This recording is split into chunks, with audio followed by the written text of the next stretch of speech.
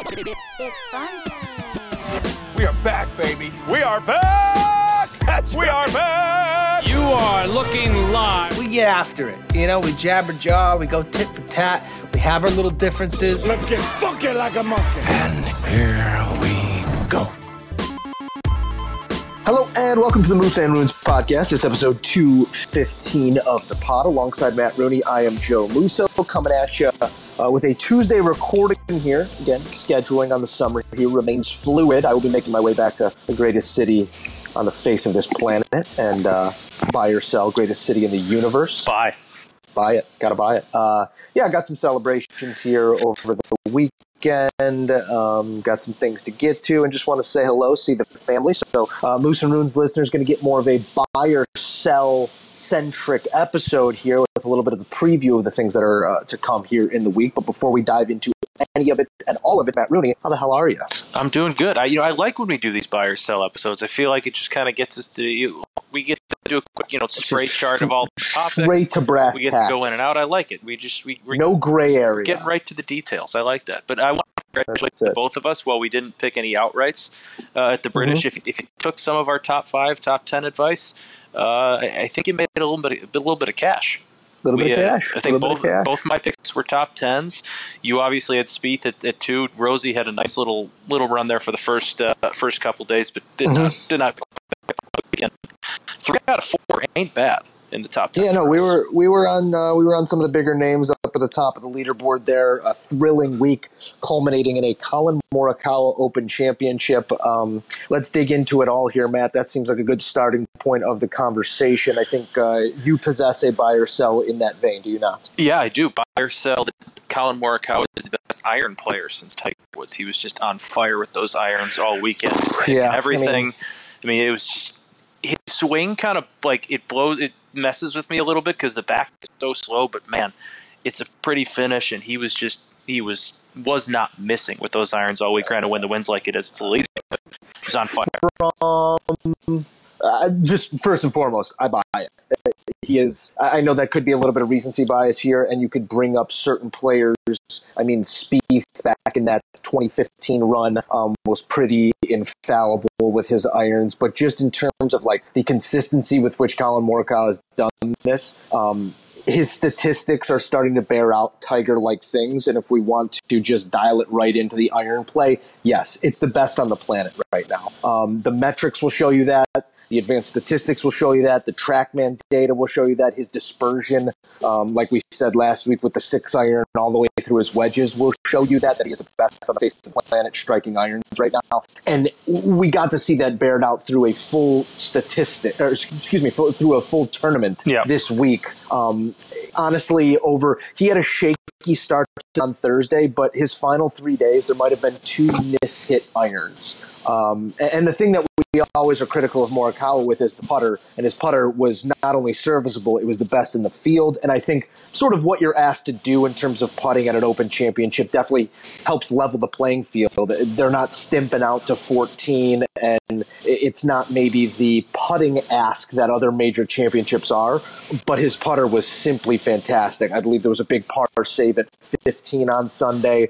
After one of his handful of missed iron shots, he kind of blew it long right, hit an amazing approach shot, and then made like a 20-footer to save par. Like, it's those moments that define a major championship. There might not have been the Jon Rahm birdie fist pump where it's punctuated that way, but it was punctuated throughout the week by just consistent play out of Colin Morikawa. And if you look at his statistics now, I believe he is a 10-time winner he's a 5-time winner through 50 events, so he wins every 10th event. He's got a 10% win rate right now, which is kind of mind-boggling.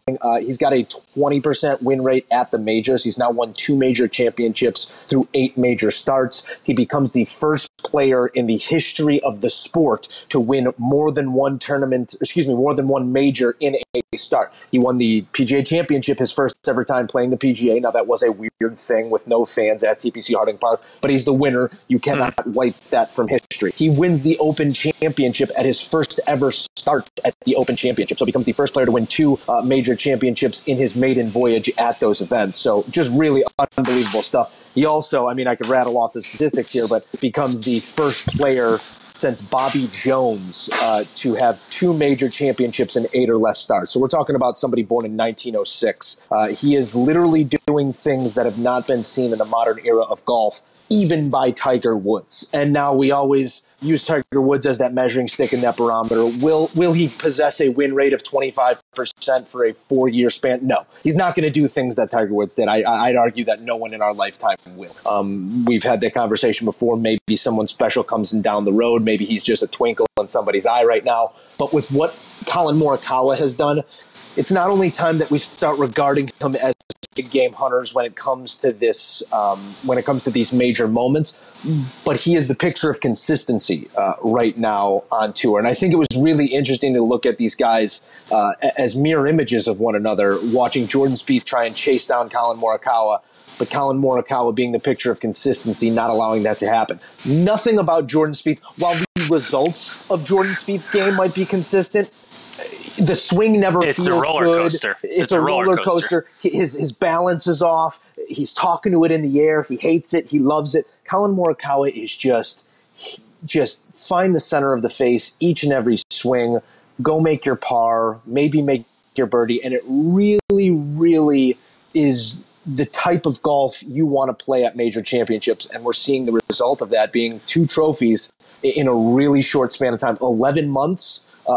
It was funny. One of our analysts, Rick Gaiman, we had Colin Morikawa on the First Cut podcast about a year and a half ago, right before the pandemic, and they introduced him as winner of the Barracuda Championship. Well, 11 months later, he's a 2-time major champion, and his consistency is really the main reason for that. So I could not buy it more that Colin Morikawa is really not only the greatest iron player in the game right now, but probably the greatest we've seen since Tiger Woods. Yes, I buy it. I mean, I'm kind of, as this, those majors are, the winner of the Barracuda Championship, that's a really cool tournament to win. Right? That's a great that was like, just like setting him up for I won the British and the PGA, but I also won the Barracuda Championship. And no, he must have said the word 15 times during that answer, but consistency was the word for Morikawa. It was, he wasn't doing anything overly spectacular. It was just, I'm in the middle of the fairway, I'm getting to 10 feet, I'm making the putt, or I'm tapping in for par. There were really no big mistakes.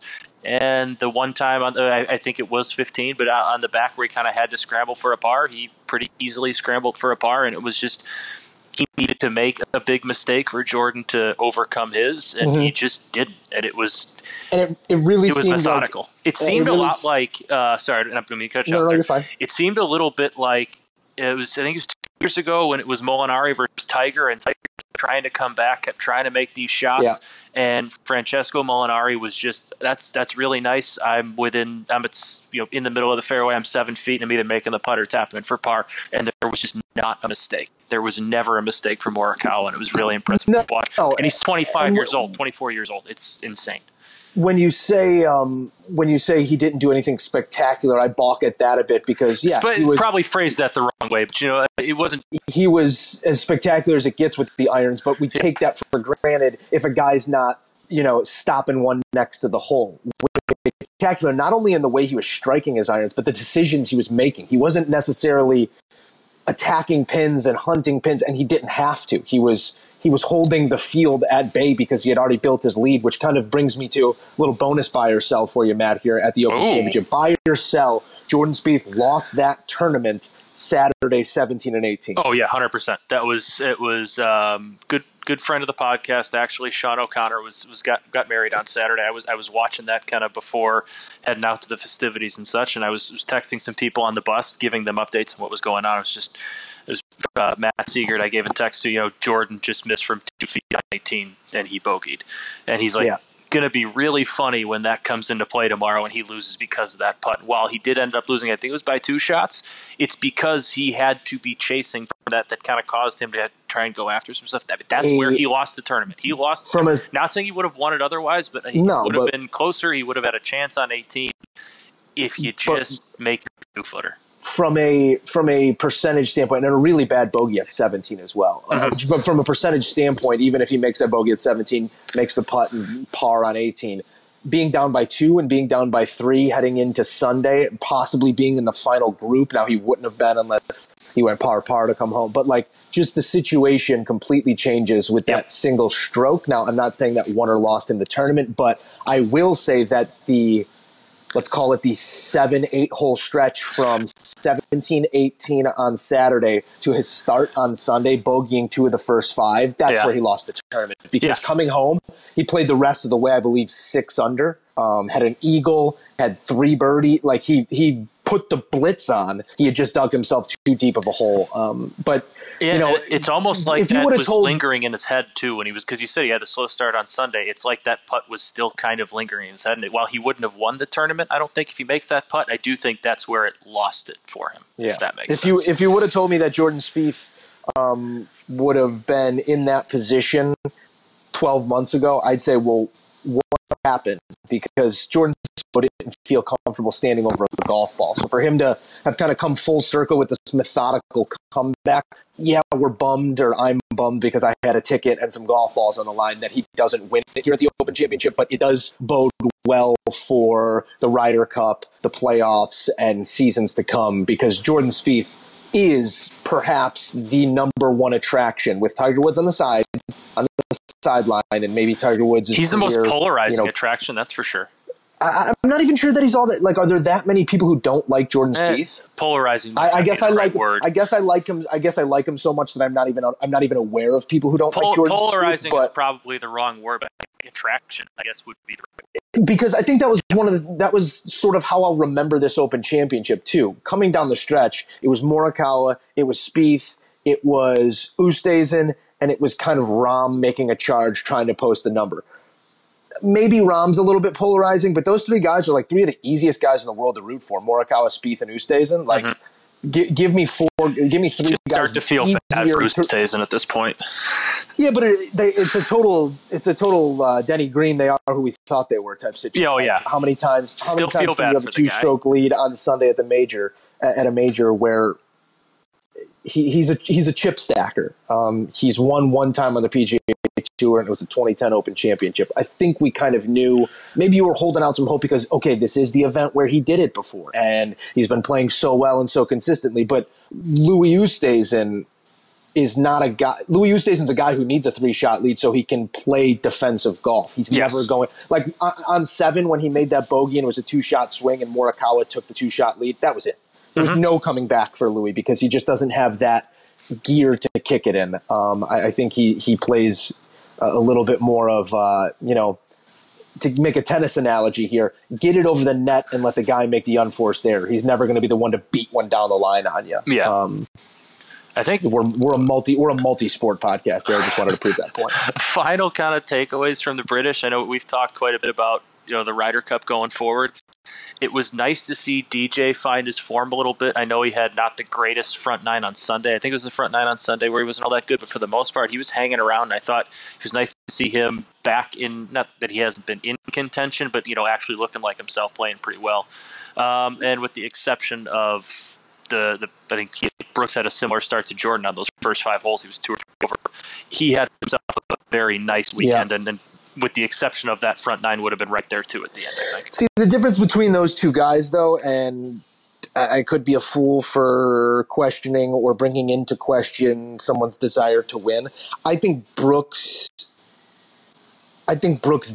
lives and dies with victories. I think that DJ is okay being okay, Yeah. I think that DJ got a taste of being the number 1 in the world. It's like, yeah, that's cool, man. Like, it didn't necessarily say, I need to stay here. This is my throne. Nobody's taking it from me. It's kind of like, yeah, I'm one of the best in the world. And if I got it that week, I got it that week. Is sort of the approach. Whereas Brooks is like, I am a failure of a human being if I am not holding the trophy at the end of the week. And I'm fine with both of those guys being that way. I'm not saying that Dustin needs to find a fire in his stomach that he maybe doesn't possess, because he can be the best in the world without that fire in his stomach still. So, but to your point, great to see those guys golfing their ball. Great to see Bryson out of this, just completely out of contention, because I think that he needs to go back to the drawing board on what he wants to be and how he wants to approach the game of golf. You had the driver stinks moment earlier in the week. You had him.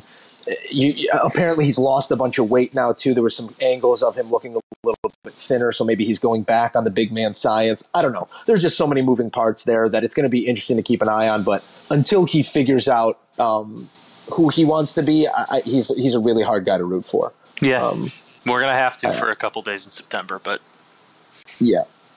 I think that's about all. You have another golf-related buy or sell. Do you want to keep this golf-centric for a moment here? I do have another golf-related buy or sell. Oh, yeah, Olympic golf. We got the Olympics coming up. So much for that pre-production. Well, I wrote it down, but I wrote it down at the end of my list. I was looking what's next on my list.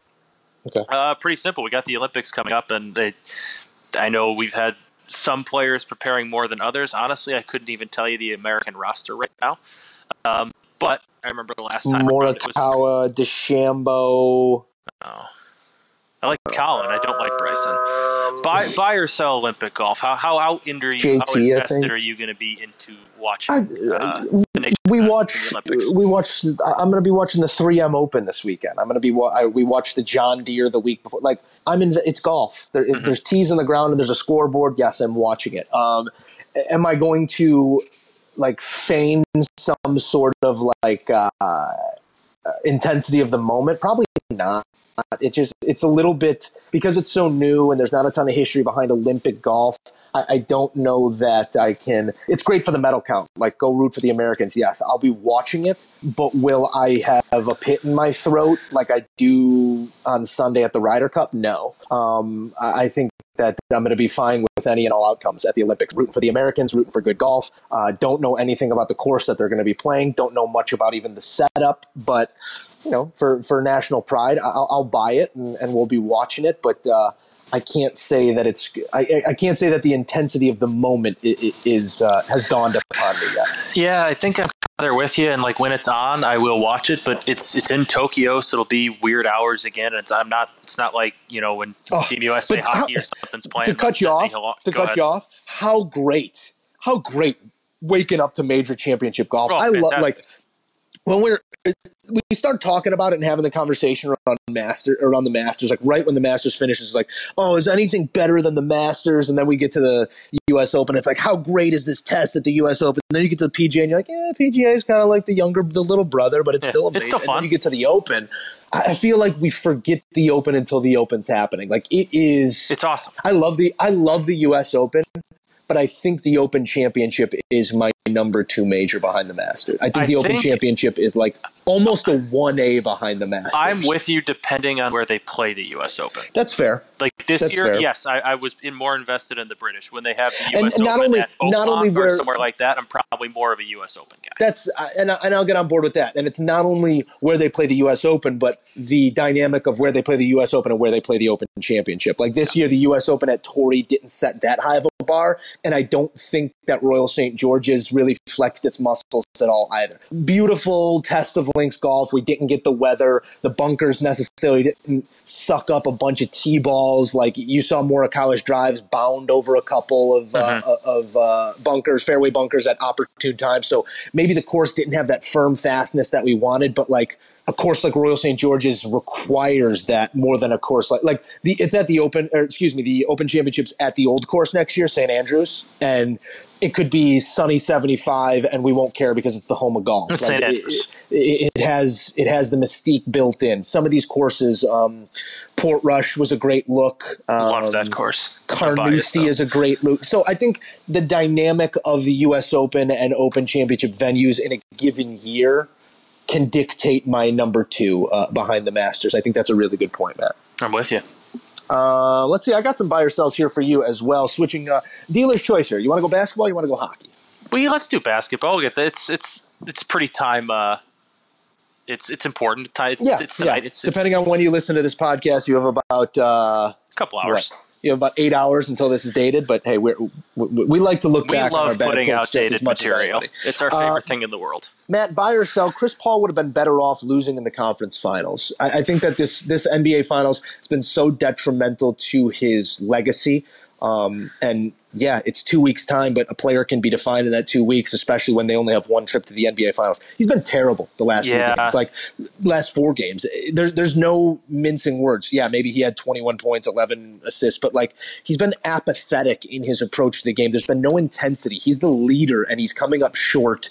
And he's leaving his team out there to figure it out, namely Devin Booker. Buy or sell, Chris Paul would have been better off never even appearing in the finals. It's tough. Because like if he it's lost revisionist history, but if he loses in the conference finals, though, aren't we kind of saying the same thing? And like if the Clippers would have come back from down 3-1, we're kind of saying the same thing. I don't know, because he was great. He was great throughout that series. He was, yeah. It's a bad look for him. I don't know if essentially, I'm asking you, would he have been better off losing being great than losing being terrible on the biggest stage? Probably that. I think if he were to do everything he could with this young Suns team and just kind of in the end, the young talent faded a little bit and it just wasn't quite enough. Yeah, but like the young guys are kind of doing their part. I think like we say, like Devin Booker's really good. Devin Booker's been great. Cam Johnson's been great. Ayton's been pretty solid. Ayton's been good, but like this team runs when they're on their ball movement, on Chris Paul's ability to run the offense. That's kind of what takes them from good to great, and that's what separated them in these games. And if you look at the score, Game 3 was the blowout. Games 4, 5, and 6, like they were kind of right there most of the way. And if you get Chris Paul's A game, you win 1, if not 2 of those games, and we might not even be having a game 6. I mean, you don't even need his A game. You need his B game. His C plus don't game. Turn the ball over inside 2 minutes in the fourth quarter. Because like you said, like the margin between these two teams has been a razor's edge. And like all of the possession statistics tell you that. This is a series that has been defined in a couple moments, and those moments have been captured by the Bucks and not by the Suns. Giannis with the oop at the one end, Giannis with the block in Game 4. Drew Holiday with the steal. Like, people have been so disrespectful of Drew Holiday scoring. He's been so focused on the defensive end, and I talked about this last podcast, but we saw that in the biggest moment, and that being a decisive moment there in a Game 5 on the road. Now they're presented with an opportunity to get it done here in Game 6. Yeah, the Bucks aren't asking Drew Holiday to go out and drop 20 points a night. They're asking him to play elite defense, which he has, and hit the open 3 when you got it. That's about all they're asking him to do, and he's doing that to perfection, and it's working because Giannis is so incredibly good, and Chris Middleton's hitting his shots. When that's happening, the Bucks are a really hard team to beat. But the Suns, like we said, have been there the whole time. Chris Paul just hasn't been able to pull his weight. And it's sad because he's done it the whole year through the conference finals, even games 1 and 2. I mean, Game 1 he was insanely good, and it's like the Monstars came and like took away his talent or something. And I think one of the really interesting wrinkles to this, and I've some people have brought it up, but it's worth saying here: Chris Paul this offseason wanted to go to Phoenix. The Milwaukee Bucks showed a ton of interest in Chris Paul when they were shopping for a point guard. They were kind of between Drew Holiday or picking up a huge contract on Chris Paul, and it ended up that Chris Paul ended up making his own decision and wanted to go to Phoenix. But really interesting if he would have been on the Milwaukee side of things here, if he'd be costing them a championship, or if Phoenix would even be in this situation. It's all the butterfly effect, but sort of interesting that his 2 options were Milwaukee and Phoenix, and we're watching him kind of fumble the bag here for Phoenix. Yeah, I'm with you. I got one for you then tonight, just if we want to keep on the NBA Finals theme. Let's do it. Pretty simple and straightforward. Buy or sell the Bucks, close out the series tonight. I've been wrestling with this one, and I think I buy it. I really, really think you're going to get Phoenix's best punch here, but I don't know that it's going to be enough. It might be a Spieth-like punch, and we got a Morikawa already set there with 3 wins. I think that that's a callback right there. I think that it's good work. It's like you work in the biz. Just how good Milwaukee has been at home. I mean, they're outscoring opponents by like 12 points per game in home games this postseason. They've lost one game this postseason. It was game 1 against Atlanta. It was one of those crazy Trae Young games, a couple whistles that went Atlanta's way. They've just been dominant on home wood. I think that place is going to be rocking, knowing that they could capture their first championship in a half century. I think that the city's going to be buzzing. Like I said, I think you're going to get the best version of the Suns. I just don't think it's going to be enough tonight. If you're saying on the money line, yeah, give me the Bucks here to close it out in Game 6. I am on the Suns plus the 5. I think it was I like what that. I got it at. I think it's a close game, and I like everything you're saying makes sense, and that's for some reason why I want to say the Suns win tonight and extend the series to 7, just because a lot of the playoffs so far haven't made a whole lot of sense to me. I'm rooting for 7, like I always am when there's not a Chicago team. Yeah, I'd love to see 7. I really, truly don't know what's going to happen, and I think it's going to be a very close game, and it's probably going to depend on what Chris Paul we get. It's going to be very interesting to see how it plays out tonight at what is it? Pfizer Forum. Pfizer Forum. Friend of the podcast, most reoccurring guest, Mark Shanowski. I don't know if you saw on social media. His daughter works for a news station in Milwaukee. He was out and about in Milwaukee for, I believe it was Game 4. In the not in the stadium, but I believe at the bar, exploring Deer District, all that kind of stuff. Yeah, my friend of the pod, Mark Shanowski, out there enjoying the Bucks. Good for him. You love to see it. A couple burgers at Sobelman's. Maybe soak up a few of those beers the next day. Sounds like a lovely time. Sounds like a great time. Some curds. It's going to be cheese curds falling from the sky here if they can get it done in Game 6. That we do know. Then I might have to go there if cheese curds are falling from the sky. It's a short drive, Matt. It's a short drive. We got some other topics to get to here. Expansion draft, Seattle Kraken, going to bring their team into focus here in the coming days. There's been some big stories following, player protection and some big names that were not protected by franchises, one of them being Carey Price by the Canadiens. He was really the only reason that they were in the Stanley Cup final this year. Oh, yeah. No disrespect to Cole Caulfield he got him there. And Nick Suzuki, but that was goaltending, as it always is in the NHL and in the playoffs. So I will ask you this question, Matt. Buy or sell breaking the bank on a goalie in an expansion draft? Because Price does carry some money with him, but if you're trying to build a team, are you building around that goalie? Man, he's such a good one. And like when I first saw this, I thought it might be a lock that they do go out and get him. Like when you saw Vegas, when they did their expansion draft, I believe Marc-Andre Fleury was their first pick. And granted, he wasn't $10.5 million, but at the time, I think his contract is $7.5 now. At that time, $7.5 for a goalie is about what $10.5 for a goalie means. Inflation is killer. I think if Carey Price's contract had a year less on it, I believe it goes through 24, 25, so you're still carrying like 3-4 years left on that deal for a 33-year-old goalie. Really? I think you take it. Nice.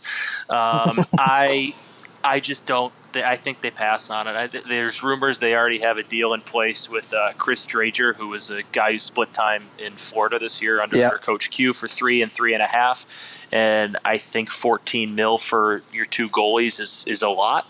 And I think if you look where Vegas is now, how quickly they were able to get good, it's because they took on some cap and some money.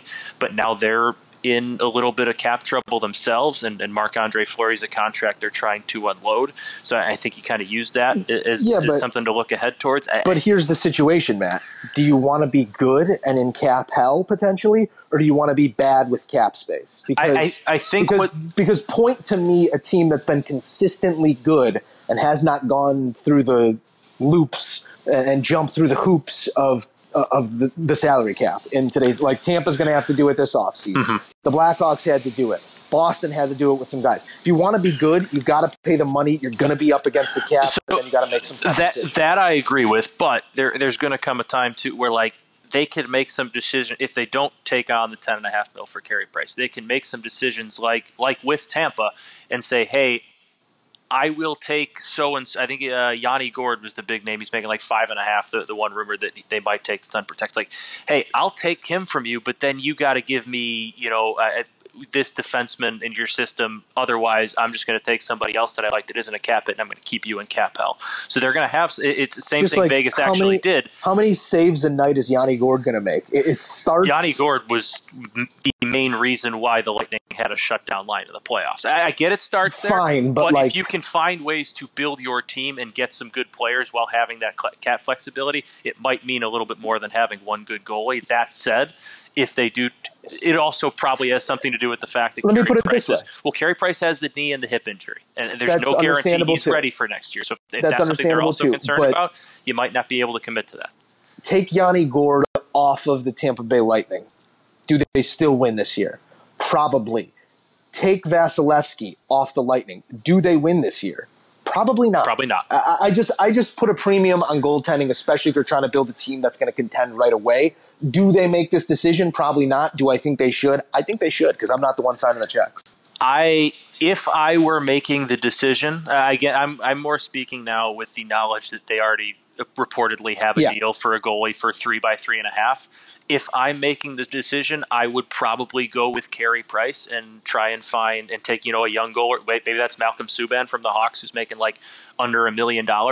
I might go that route, but knowing that they already have 3.5 committed, I just don't see them committing $14+ million to goalies. Yep, I'm not saying it's the right decision. I'm just saying that's what I think they do.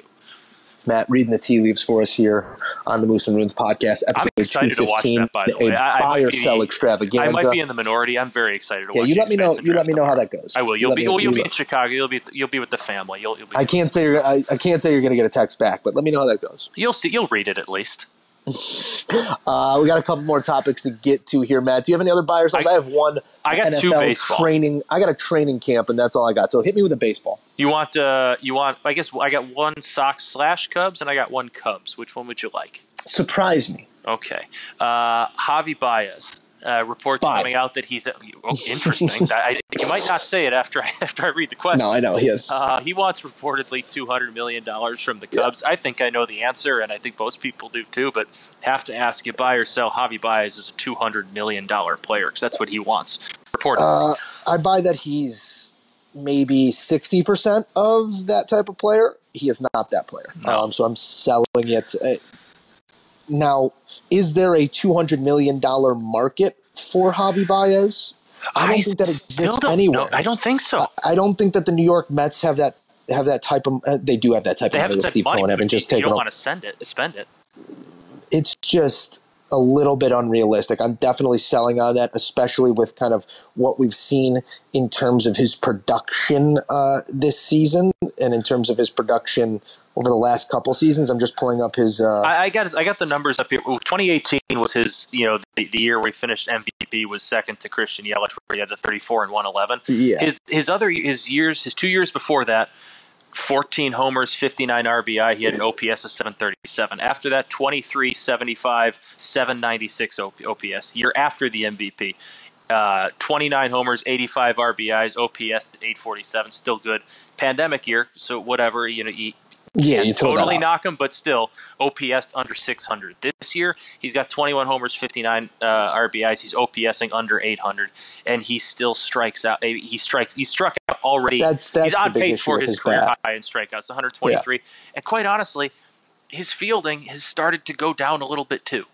Yeah, I'd say he's still a plus defender for sure. Oh, 100%. But he's not the Francisco Lindor lock gold glove that people have said he is. No, in terms of OPS, his 773 is obviously serviceable and above serviceable, exactly. But not $200 million. It's 79th in the league amongst qualified defenders or amongst qualified players. Javi Baez's OPS is 79th. Is the 79th player. If we're saying OPS is the most, I mean, you could talk about WAR, you could talk about on-base, wherever you're placing level of importance, OPS is obviously a huge metric now. Mm-hmm. The 79th player, by that very predictive metric, is not worth $200 million. Yeah, and he's not this young kid anymore. He's going to be 29 years old, and if he wants $200 million, that means he wants 6 years. But that's also it. That's also it. Is I don't want to pay. This is Javi Baez's contract. This is the one that sets up generations of wealth for his family. So if he can find $200 million somewhere on the open market, more power to him. Yeah, I just don't know that market exists. I think you'd look for a buyer and pretty much tell them, hey, go try. We're going to send you here. Go find your contract, and we'll be in touch with you on July 1st. Or not July 1st. I don't know why I said July 1st. We'll be in touch with you in the winter, and if it works out and you can't get that deal and you're still interested in us, great. We'd love to have you back. And if you find it, later. It's not worth it. Do you know who Javi Baez is this season? And I'm using this as a comparison of respect and admiration for a friend of the podcast, Nicky Lopez.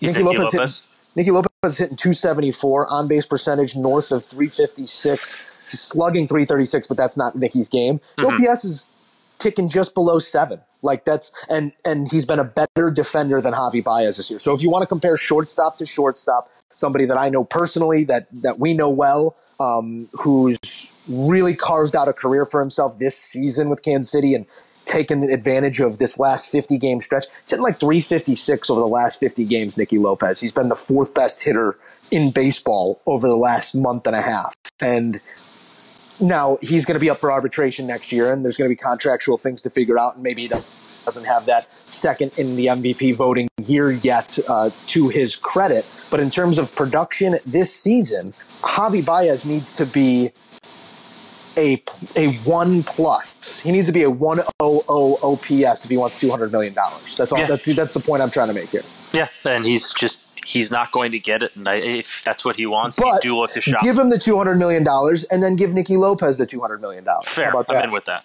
How about that? I would agree with that. Or vice versa. Give Nicky the 200, and then give Javi the 200. Either way, just as long as Nicky's getting 200.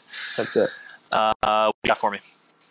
Yeah, but totally selling on Javi being $200 million. That's ridiculous. Buy or sell, or hit me with your other. Let's keep it baseball because keep it baseball centric. All right, we're going to stick Cubs here, but also involve the Sox. Craig Kimbrell's a guy that's probably headed out of town, or will at least command a deal at the deadline. Craig Kimbrell to the White Sox makes sense because in theory it does, but there's also the rumor report. In theory, he strengthens your bullpen.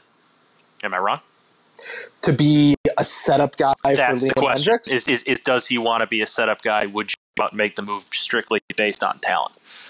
I mean, I couldn't sell this anymore. It's a redundancy. And if you're going to have an issue inside the bullpen of I'm the closer, it's so important to know who your closer is and make sure that's an effective individual. We have that figured out. Liam Hendricks leads the American League in saves. He's been fantastic. Have there been a couple shaky outings? Yes, but he is the guy. And just as important as your guy being effective is your guy knowing he's the guy.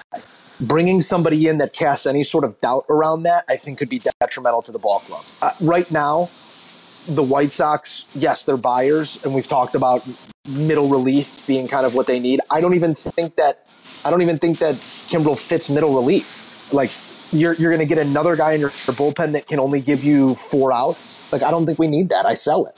Yeah, if Craig Kimbrell was fully on board and truly fully on board, and there was not a question that he was about being a setup guy, I would say, all right, I'm in, but I just don't think that's the case. And you can't ask your all-star closer to make room for a guy that, granted, is having a really good year, was pretty bad last year, and, is this kind of diva, has a big ego and needs to be a closer. I don't see it happening. I also think the price tag is going to be very high. I would much rather, if I'm talking to the Cubs, ask them about Javi Baez, maybe about Chris Bryant, in addition to Andrew Chafin, their left-hander who's having a really good year. Get another left-hander to give Aaron Bummer a little bit of a Trevor Story. I'd be fine with talking to Trevor Story something too. In my throat. You might not have to give up too much for Trevor Story because the Rockies probably just don't want to pay that money and they know they're losing him. That's another team I'd be talking to. But if we're talking bullpen from the Cubs, checkbook, Jerry. It's not Craig Kimbrell. Go get like Andrew Chafin and talk about some of their guys that they might else be trying to deal. As good as Craig Kimbrell is this year, I don't know if there's a fit in the bullpen for him. No, I don't think it's a fit. I don't think that it addresses a need. You could try and fit him into a role that he doesn't want or that he doesn't fit in, and I think that could again be detrimental. I'm selling it. Yeah, it's unfortunate that he reportedly doesn't want to have a role, because if he did, he'd also be like perfect. how many like I'm not gonna say hard to deal with, but like how many dudes with idiosyncrasies do we need? How many like Hendricks is already a barrel of fun, you know? Love that he guy. brings enough intensity. He brings enough of a fire and enough of a volatility in terms of like not his performance, but a volatility in terms of like his personality and like, what he's going to give you. We don't need the guy hanging his arm out like Rod Beck. We don't need just. And how many pitcher transactions can we have go cross town that are probably going to go wrong? We were on the right side of the Quintana deal. Let's not be on the wrong side of the deal here, you know? Let's just kind of steer clear of all of that north side problem. You've had a clubhouse too that has been fantastic all year. They have as good a chemistry as you can possibly imagine. They have this next man up mentality, which has been so incredibly awesome to see. I don't want to take the risk of spoiling that. And it's probably not, especially when there's other bullpen guys out there who've been pretty good this year that you probably go out and find. I don't want to roll that dice. Are you already engraving TLR on Manager of the Year award? Is that what I'm hearing right now? I think the tea leaves are telling me that. I mean, who in the AL is ahead of him right now? No, it's just going to be. I mean, would the powers that be have the stones to give it to Alex Cora? Like after he was banned from baseball that's the only other name out there. I don't know if who votes. I don't know who votes on it, but I don't think anybody's going to want to vote for Alex Cora on it. But he's the other name that's out there. It's got to be. If it's the Baseball Writers of America, no, you know they're going to scoff at him. And they love them they love them a legacy vote. They love them some Hall of Famers, the guys that they put into the Hall of Fame. Again, we've said it before. Got to credit the guy. He's done a great job this year. You saw him last night in the walk-off celebration last night. Gavin Sheets gave him a big old hug. The clubhouse likes him, so clearly he's not having a problem identifying with the young guys. It's been fun to watch.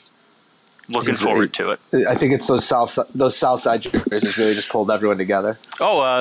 Johnny, cousin of the podcast, Johnny Rooney ran into La Russa the other week. He's apparently a West Loop guy. He's walking right down Madison Street by Crossroads. Saw Tony La Russa and said, "Hey, don't even said hey Tony, but he said, hey, great job this year." He's like, thanks. Tony was just stumbling out of Soho House. Had just had a nice brunch. Tony is not a Soho House guy. Tony's more of a third rail kind of guy. Oh God, Matt, I got one more for you here. Training camp set to start in about a week's time. Football is back. We're gonna have plenty of time to talk about the Chicago Bears, but that is not what I'm asking you, because I know we're buying everything right now. Buy or sell. Oh boy. Aaron Rodgers reports to training camp at any point. I'm going to sell. I'm emotionally diving into this take, head first. I have to because I have bought into it so far, and I just at this point I need it to happen. I need Aaron Rodgers to be done, not go to Green Bay. I do think that report that I was a little bit, was this about money, all that kind of stuff. And Adam Schefter's reporting that he turned down an offer to extend him, to what would be a 5-year deal and make him the richest quarterback in the NFL. He said no. There's something deeper to it. And I truly think that 99% of the quarterbacks could not say no to money and playing. I just think Aaron Rodgers is kind of a weird dude, and I think he's truly dead set on, and if he's not where he wants to be, I'm good. I think he's fine. I really do. It's just it was. I think that was such a huge moment there, learning that he turned down a contract, because that was one of the angles. It's like, he wants to be the highest paid guy in the league. It had nothing to do with Jordan Love. Well, now we know it has everything to do with them drafting Jordan Love. It is 99% of his issues are surrounded with him, with the team selecting Jordan Love, and I'd say the other 1% is them not getting him help because they took Jordan Love. Like that's at the root of the issue. And I believe the more I hear these things, the more I believe it. I'm going to go over Gutekunst's head here and say, if you want Aaron Rodgers being your quarterback, you get rid of your GM. I think that's the ultimatum. There's no factual reporting behind that, but it totally No, there have been reports that said like that's the situation. There have been reports saying he wants Gutekunst fired. Obviously, he's never come out and officially said it, but that has been a reported rumor. And if this, then that I'm with type you. situation. And it's if 2 years ago that if they take a wide receiver at wherever they were, or they trade up for a receiver, and then in the second round Jordan Love falls them and they take Jordan Love, I don't think we're having this talk, because you can talk to Aaron and be like, hey guy, we got your receiver, now we need a guy that's going to be here in 4 or 5 years when you're moving on, that you can train whatever. You get that, but you traded up for a quarterback.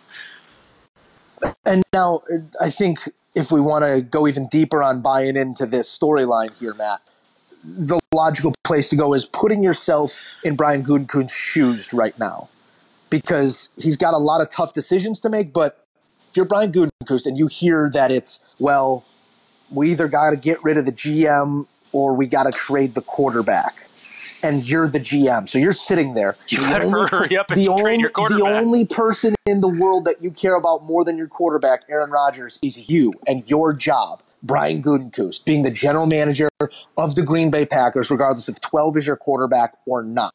That's the only person that you're putting in front of Aaron Rodgers. So do we really think that Brian Gutekunst is going to step down and say, you know what? For the betterment of this team and Aaron Rodgers being a Green Bay Packer, I'm stepping down. I'm leaving the Green Bay Packers. I don't think there's an ice cube's chance in hell that happens. I think that he is shopping Aaron Rodgers. I think that he is on the phone. I think that he is trying to make this thing work with Denver. I think that there might be still some phone calls happening with the Raiders, because they'll do some crazy shit at the drop of a hat.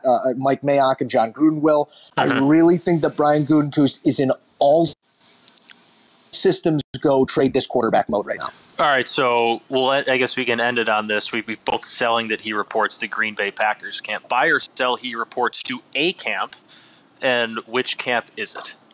Buy Denver.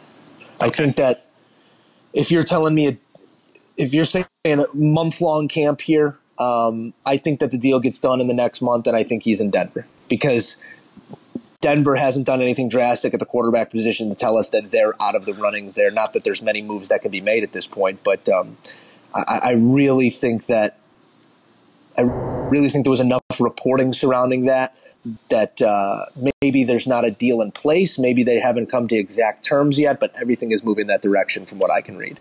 Interesting. I like that. I'm going to I think my Are you just saying no football? No. My gut feeling is it's one of those two teams that you mentioned, because we've seen John Elway get creative and go out and get his quarterback when he needs to with Peyton Manning.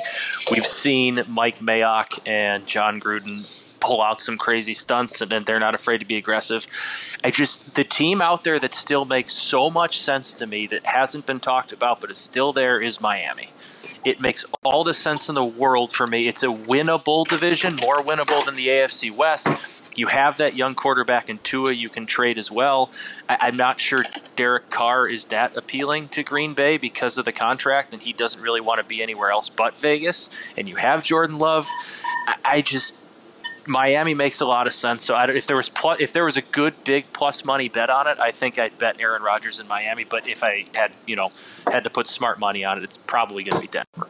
I'd love to see Miami. That would draw a direct schism between the Musso family. We have some Green Bay Packers fans. We have some Miami Dolphins fans, and I would just love to watch the world burn for a few days while that deal went down. So that's just from a personal standpoint there, but. Yeah, that one just makes sense to me. It just feels like, no, it totally does. It just feels like anywhere but Green Bay right now. That's what it's feeling like. Plus, I love the Bills. I like watching them play. Josh Allen's awesome. I want to see a rivalry in that division, and I just don't see it with the Patriots right now. If you go give me Aaron Rodgers and the Dolphins versus Josh Allen and the Bills twice a year, I would love that. Plus, I can see Rodgers in those teal uniforms. I think he'd look great. But dynamite. We're gonna get into some divisional breakdowns in the coming weeks here, and I think that the Bills it's the shortest odds they've ever had to win the Super Bowl since they were in it for 4 years in the 90s. They're, I believe, 13-1 to win the Super Bowl this year. A lot of hype around them. They're one of my fades. I think they're going to be good. I don't think they're going to take a massive step forward from what they were last year. Yeah. And they don't know, but they don't necessarily have to take a massive step forward, but there's some scheduling things that'll get in their way. There's some. I think you're gonna have two much harder football games with the Patriots this season. Mm-hmm. You have crossovers now with the NFC South. You're gonna have to play Brady. It's just not a layup. It's just not a layup. It's not an assumed thing how we've made it out to be. So like I said, we'll dig into that all in the coming weeks. But just as long as Aaron Rodgers is out of the NFC North, that's the only breakdown we need today. Yeah, I really hope that happens. Maybe because we're kind of jinxed with news breaking right after we stop recording the pod. Maybe in 2 hours, Aaron Rodgers is going to be traded. Okay, I'm not that I wouldn't want to be at the forefront of that story, but I will be at work here in 2 hours. Can we call it 3 hours? Because call it 5. I get 5 hours. 5 hours would be perfect. I get to work in 2 hours, so nothing's worse than breaking news when you walk into the building and you're rushing to put some makeup on, put your suit on, try and get some semblance of who we're going to be talking to. The question, give me a little bit of leeway. Give me a little bit of for me the worst experience. Now, granted, I wasn't putting the suit or the makeup on, but getting there to get everything ready and all that stuff when I was back in production was I think you should do some makeup though to produce. I probably could. I couldn't hurt. Just a light powder, a little cover up. Getting the breaking news an hour before I was going into work, so you got to stop what you're doing, kind of scramble, get ready quickly, get into work and hustle. Yeah, and then work just started. I didn't like that. Yeah, I don't like that. But, okay, 5 hours for Joe's sake at 6:15. Breaking news here on the Moose and Roots podcast at 6:15 Central Time on Tuesday, July 20th. Aaron Rodgers has been traded to the Denver Broncos. You heard it here first. Please credit Moose and Roots when this happens. I swear to God, if that happens, you have to. It's legally If you're listening to this before that happens, tune in at 6:15 to CBS Sports HQ for full coverage. And if that happens after, or if you're listening to this after 6:15, head on over to YouTube at CBS Sports HQ and check out the full wrap-up of Aaron Rodgers potentially, hypothetically, I think if it happens, being traded. I think if it happens on air, you technically have to credit me as the source. I have to say this first reported by the Moose and Runes podcast, Matt Rooney, 2 hours and 15 minutes before it happened. Yep. I'm just saying, I'm putting it out there now. Source: Aaron Rodgers has been traded to Denver. Love it. Love a good source. That's going to do it for this episode 215 of the Moose and Runes podcast, a buy or sell extravaganza. We want to get into that mailbag. We want to do more buy or sells, but that is at the mercy of you, the valued listeners of the Moose and Runes podcast. We appreciate you guys, as always, for tuning in. Hit us up on Twitter. Hit us up on our personal, anywhere that you can find Moose and or Runes or Moose and Runes. Send us those questions. Get involved, because football season is right around the corner. For Matt, I'm Joe. Matt, say goodbye to the people. Later. May God give you for every storm a rainbow, for every tear a smile, for every care a promise, and a blessing in each trial. I swear I've seen a lot of stuff in my life, but that was awesome. Chicken on a stick was phenomenal.